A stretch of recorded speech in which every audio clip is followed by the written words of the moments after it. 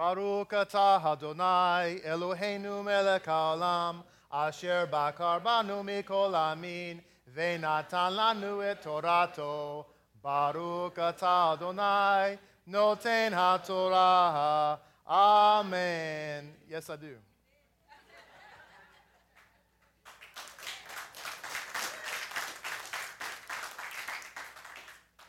The Akedah of Isaac.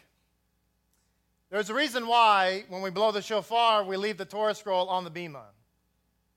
Because the bima represents the altar, the outer altar of the temple. And isn't it interesting that every single Shabbat, we put the scroll on the altar? So that we have a representation of the scroll, the Torah, the living Torah of God, being offered up. And so the reason that we blow the shofar and leave the Torah scroll on the altar, as it were, is so that when we're asking God to remember the shofar blast and what it represents, which is the Akedah, we have the living Torah on the altar so that those two thoughts are combined. So I just want to spend a few minutes, literally, because we have a second shofar blast that we want to do. And the reason for the second shofar blast is because we want to confuse the Satan, cursed be he, right? That's why you have the second shofar blast. That what we just did a moment ago is the main shofar blast of Rosh Hashanah, but we have the second shofar blast that confused the Satan because he says, all right, they did their mitzvah. And we hear the second shofar, maybe that's Mashiach. So Hasatan, contrary to what many people think, Hasatan he's not see all, know all. Right? He's a puppet of Hashem. I want to focus on just a few remarks because there are a couple of articles that have been out for years, many years, on Aish.com's website. And in terms of Torah learning and what have you, Aish has a phenomenal website. And these articles are wonderful. Many people think that Judaism is somehow contrary to faith in Messiah Yeshua. Nothing could be further from the truth. I mean, after all, the people who believed in Yeshua were God-fearing Pharisaical Jews, right? They were the Pharisaical Judaism is the great-grandfather of Judaism today. It's all based on that. So everybody that believed in Yeshua were all Pharisees, and they were all devout. How do you know they're Pharisees, Rabbi? Because they believed in the Messiah. Period. And I don't mean just Yeshua. I mean the idea of a Messiah. They believed in the idea of the resurrection of the dead. They believed in angels, and they believed in demons. And only Pharisees believed that stuff. Right now you're thinking to yourself, I guess I'm a Pharisee, and I didn't want to say it, but you just said it. Welcome to the club. So in this article, which is entitled Thoughts from Chumash Themes, The Binding of Isaac, written by Rabbi Nasson Weiss, he begins the article by saying, in the pantheon of Jewish values, there was no crime more horrendous than a human sacrifice. Rambel brings down that yet the first sacrifice of Judaism was in fact a human sacrifice. The author says that there's nothing more abhorrent in Jewish thought than the idea of there is a human offering. And yet, in another article, it makes explicit that the very first offering ever of a Jew, because Abraham is the first Jew, the very first offering ever of a Jew was a human offering. I want you to think about that for a second. Now, that's not my opinion. That's Jewish thought. The very first offering ever by a Jew, and Abraham was the first Jew ever. Jew, Hebrew, Israelite are absolutely synonymous terms. The very first offering ever of a Jew was a human offering. Now, before you say to yourself, yes, but he didn't actually offer Isaac, hold on, because he did. Now, I want you to think about another thought. because people have been told that human offerings are abhorrent to Hashem. And in most cases, that's true. There would not have been anybody in human history that could have or would have known God more than Abraham. You could argue that Moses, because he talked to him face to face, that's true. But Abraham was the first. He's the forefather of everybody. If it wasn't for Abraham, nobody would know anything. Abraham had dinner with God. Anybody here? Don't raise your hand. Anybody here had dinner with God? Don't raise your hand because you didn't. If you did, see Ezekiel immediately. And so, how is it that a person like Abraham, who could know how abhorrent this is, when God says, go sacrifice your son, he didn't say, no way. Now, I want you to think about something, because Kepha did. Kepha was told by the Holy Spirit, I want you to get up and eat unkosher food. And Kepha said 3 times to God, no. Why? Why? Because he knew that eating something unkosher was an abhorrent abomination to God. God had made that perfectly clear. So I want you to understand that Kepha, he was told by the Ruach HaKodesh, I want you to go and eat unkosher food. And he said, no way. And yet Abraham was told, I want you to go sacrifice your son. He got up the next morning, saddled his own animal, and got underway. Why? Because he knew something, there was a secret behind it, that he knew that in most cases you don't offer human offerings in Judaism, but there is a time and place when that needs to happen, and it was for a specific reason. There had to be something in Abraham's mind for him to even say, okay, sure. Yeah, human offering happens. He's surrounded by paganism. He knows how much God hates all of that, throwing the blonde virgin into the volcano thing.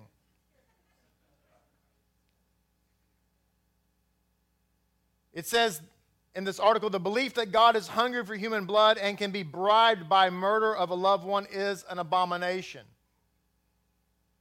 Yet, I would say the binding was not about appeasement, it was about restoration. There was a Techiyat Chametim, that is the resurrection of the dead, according to Rabbi Dessler. So the article says, imagine that you have the ability to achieve this transformation. That is purifying and restoring our physical bodies to the condition of very good before the fall of Gan Eden, and eliminate death once and for all by performing a single action. The author of the article says that to Abraham and Isaac, this was the binding of Isaac. It's what it was all about. Stick with me, because these are deep thoughts here. I want you to follow the timeline, or follow the bouncing ball, so to speak. First of all, Isaac, this is going to be a shocker to some of you. Isaac was not a 10-year-old little boy. He was a grown man, a very grown man, into his 30s or so on, 27. Some might debate about that, but he was into his 30s. He was not a little child. He wasn't drug up the mountain kicking and screaming, asking his father, no, don't do it. In fact, when Isaac found out that he was the sacrifice, because he says, God will provide the lamb, my son. In English, we have a comma. God will provide the lamb, my son. God will provide the lamb, comma, my son. But in Hebrew, there's no comma. It simply says, God will provide the lamb, my son. And the moment he heard that he was the offering, he went willingly to be that sacrifice. Now, there's a whole midrash that discusses the conversation. It's very moving and very touching about the entire thing. There's a whole discussion about how Isaac asked his father to tie his hands very, very tight and his feet very, very tight, because he did not want to nullify the offering by somehow flinching at the last moment and making it a non-kosher slaughter. Which is why he's called the Akedah. The word Akedah, and it's not going to be a few minutes taken. It is the word. The word Akedah means the bound one, and the root of it means to mark. so that he walked around the rest of his life with markings on his hands and on his feet. Sound familiar? So that when everybody would see him in the marketplace, they would say, "You're the one that your father offered. I can tell by the marks on your hands and the marks on your feet." Now, everything I'm telling you today, ladies and gentlemen, is Judaism, which is actually what you read in New Testament letters too, that people over the years, they've gotten confused about all that. I'm talking here Jewish thought. So it says here, basically what's going on is Abraham knows that God does not like human sacrifice, but he understands there has to be a special human sacrifice at some point in time to bring us back. There has to be something cataclysmic to bring us back to the pre-fall time frame. That's why he gets up and says, "Okay, I'll do it."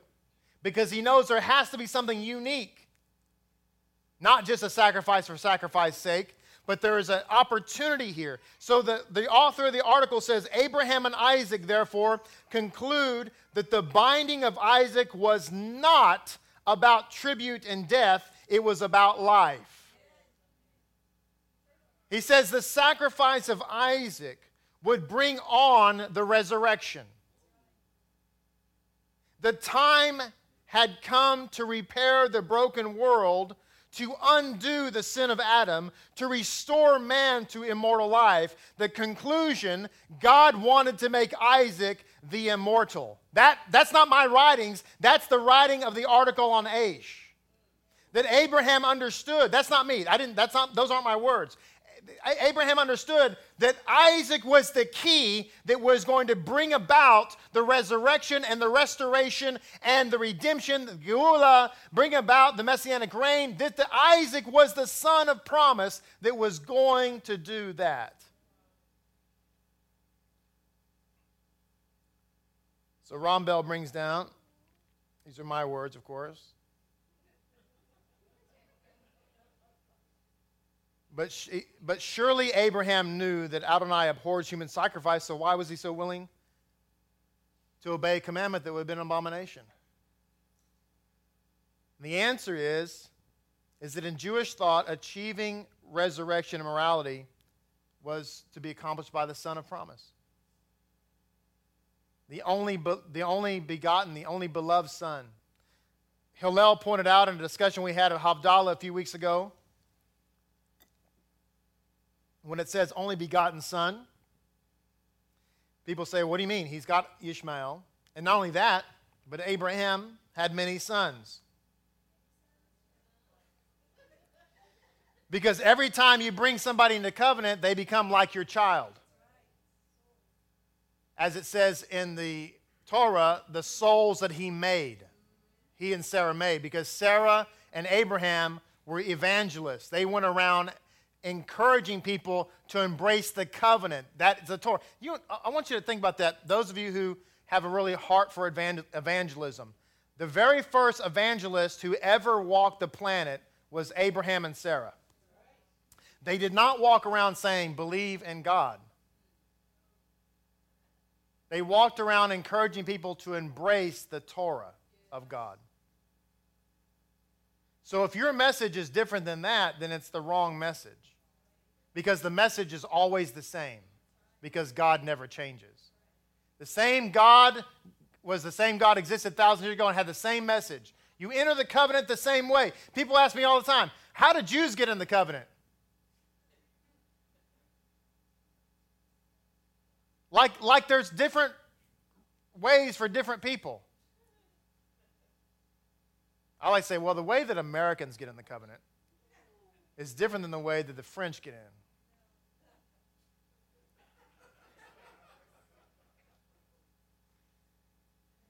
He was hoping, Abraham and Isaac both understood the mission. They were hoping that they would bring about the Geula. This is why in some commentaries it says that Sarah died because she heard that her son was not sacrificed. And that some commentaries say that she died of a broken heart because she thought maybe my son wasn't worthy enough to bring about the Geula. So it says, when the sword touched Isaac's neck, that's going back to the article. When the sword touched Isaac's neck, his soul flew out of his body and went to Shemayim, and basically an angel told him, God says go back. That's the short version of what I just was reading. Abraham and Isaac began the process of amending the broken world and returning it to the state of very good. It was in before Adam fell, thereby eliminating the need to die. That was what they were trying to accomplish. According to Judaism, my friends, you need to listen to me. According to Judaism, Isaac died. You say, well, he didn't actually kill him, though. What's death? Hillel and I had this conversation last night at the table. Hillel said, death is merely the soul leaving the body.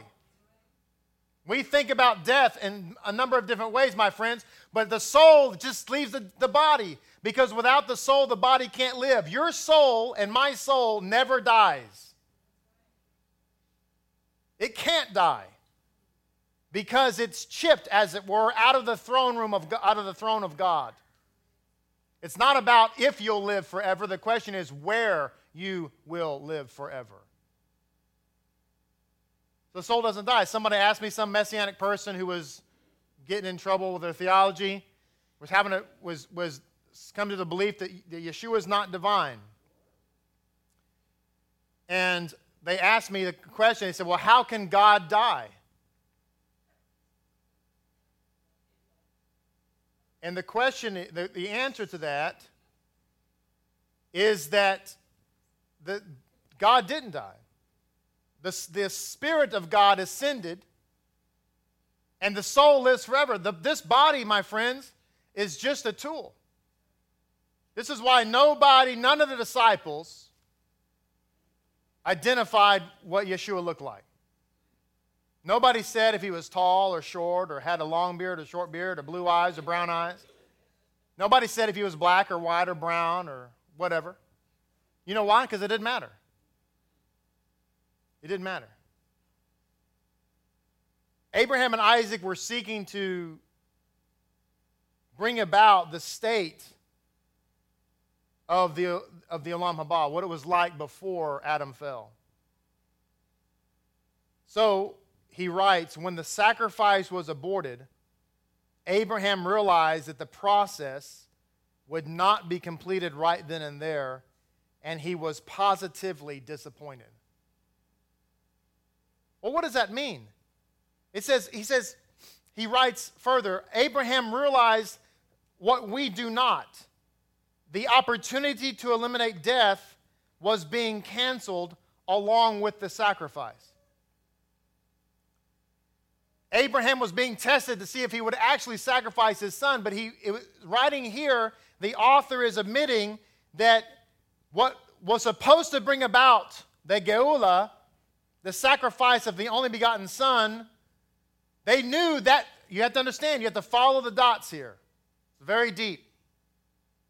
You have to understand that from a Jewish mind, Abraham understood this is what's required.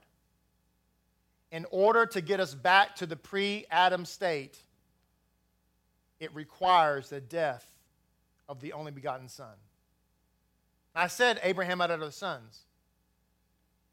And another thought from Hillel. Hillel's just all over this, right? He's all over the Drash today. At that Havdalah discussion we had, he pointed out that word is the word for Yikud. It wasn't that it was his only begotten son literally, because the argument has been made. Yeshua is the firstborn son, but yet the Torah refers to Israel as the firstborn son. So many people have said, he can't be the firstborn son because Israel is the firstborn son. But that's not what that means. What it means in the Torah is that this was the son that was as closest to him.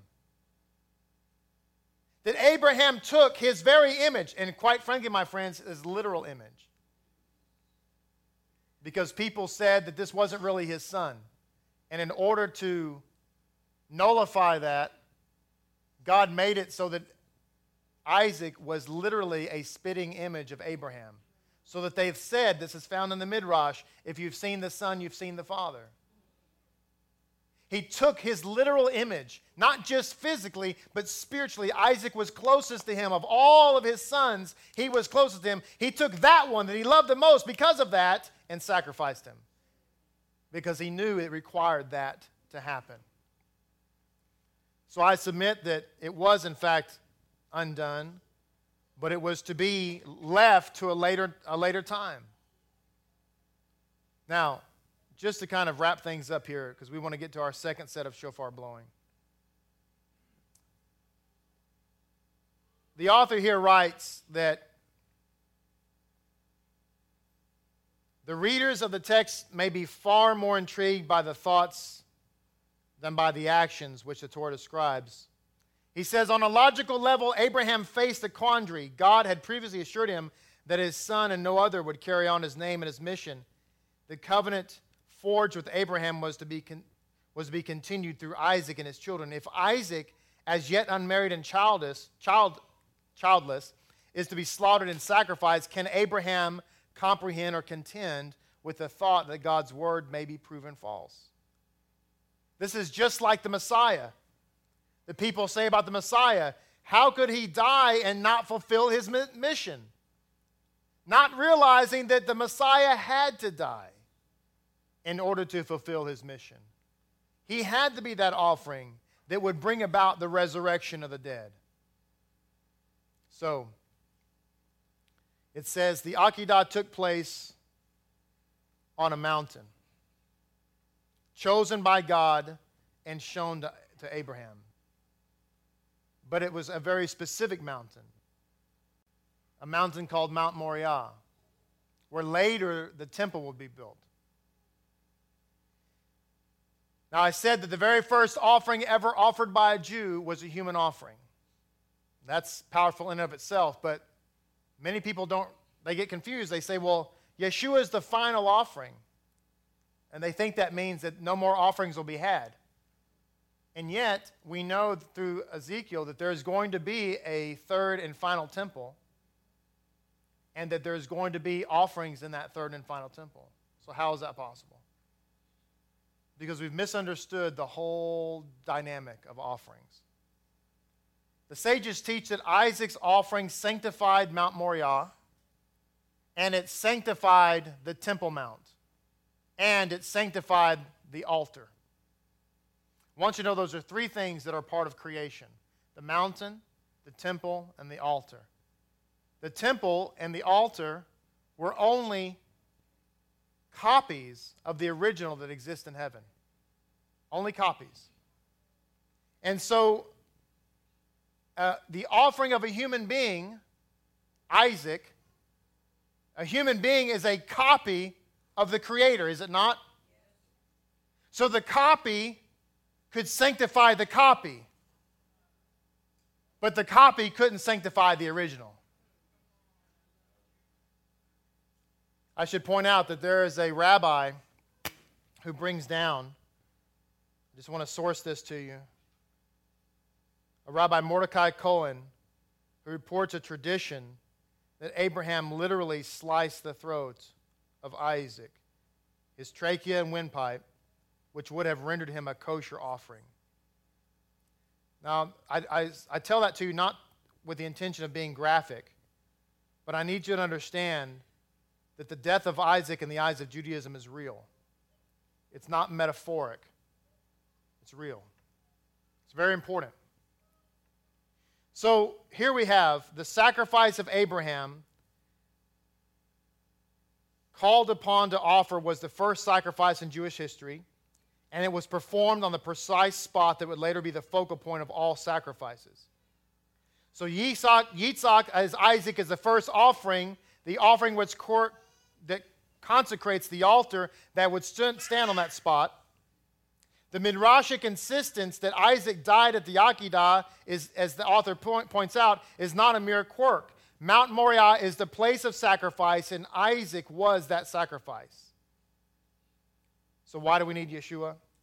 Among many, many reasons. One of the reasons is because it was necessary that Yeshua, the divine Messiah, who was not a mere copy, but is the image of the living God, would come to sanctify not this earthly temple, but the heavenly temple. Not the earthly altar, but the original altar. Not the earthly mountain, but the real mountain. This is why it says in the letter to the Hebrews, we've come not to a physical mountain, but we've come to the mountain of God. That's why we need Yeshua. That's why he had to be the Akedah.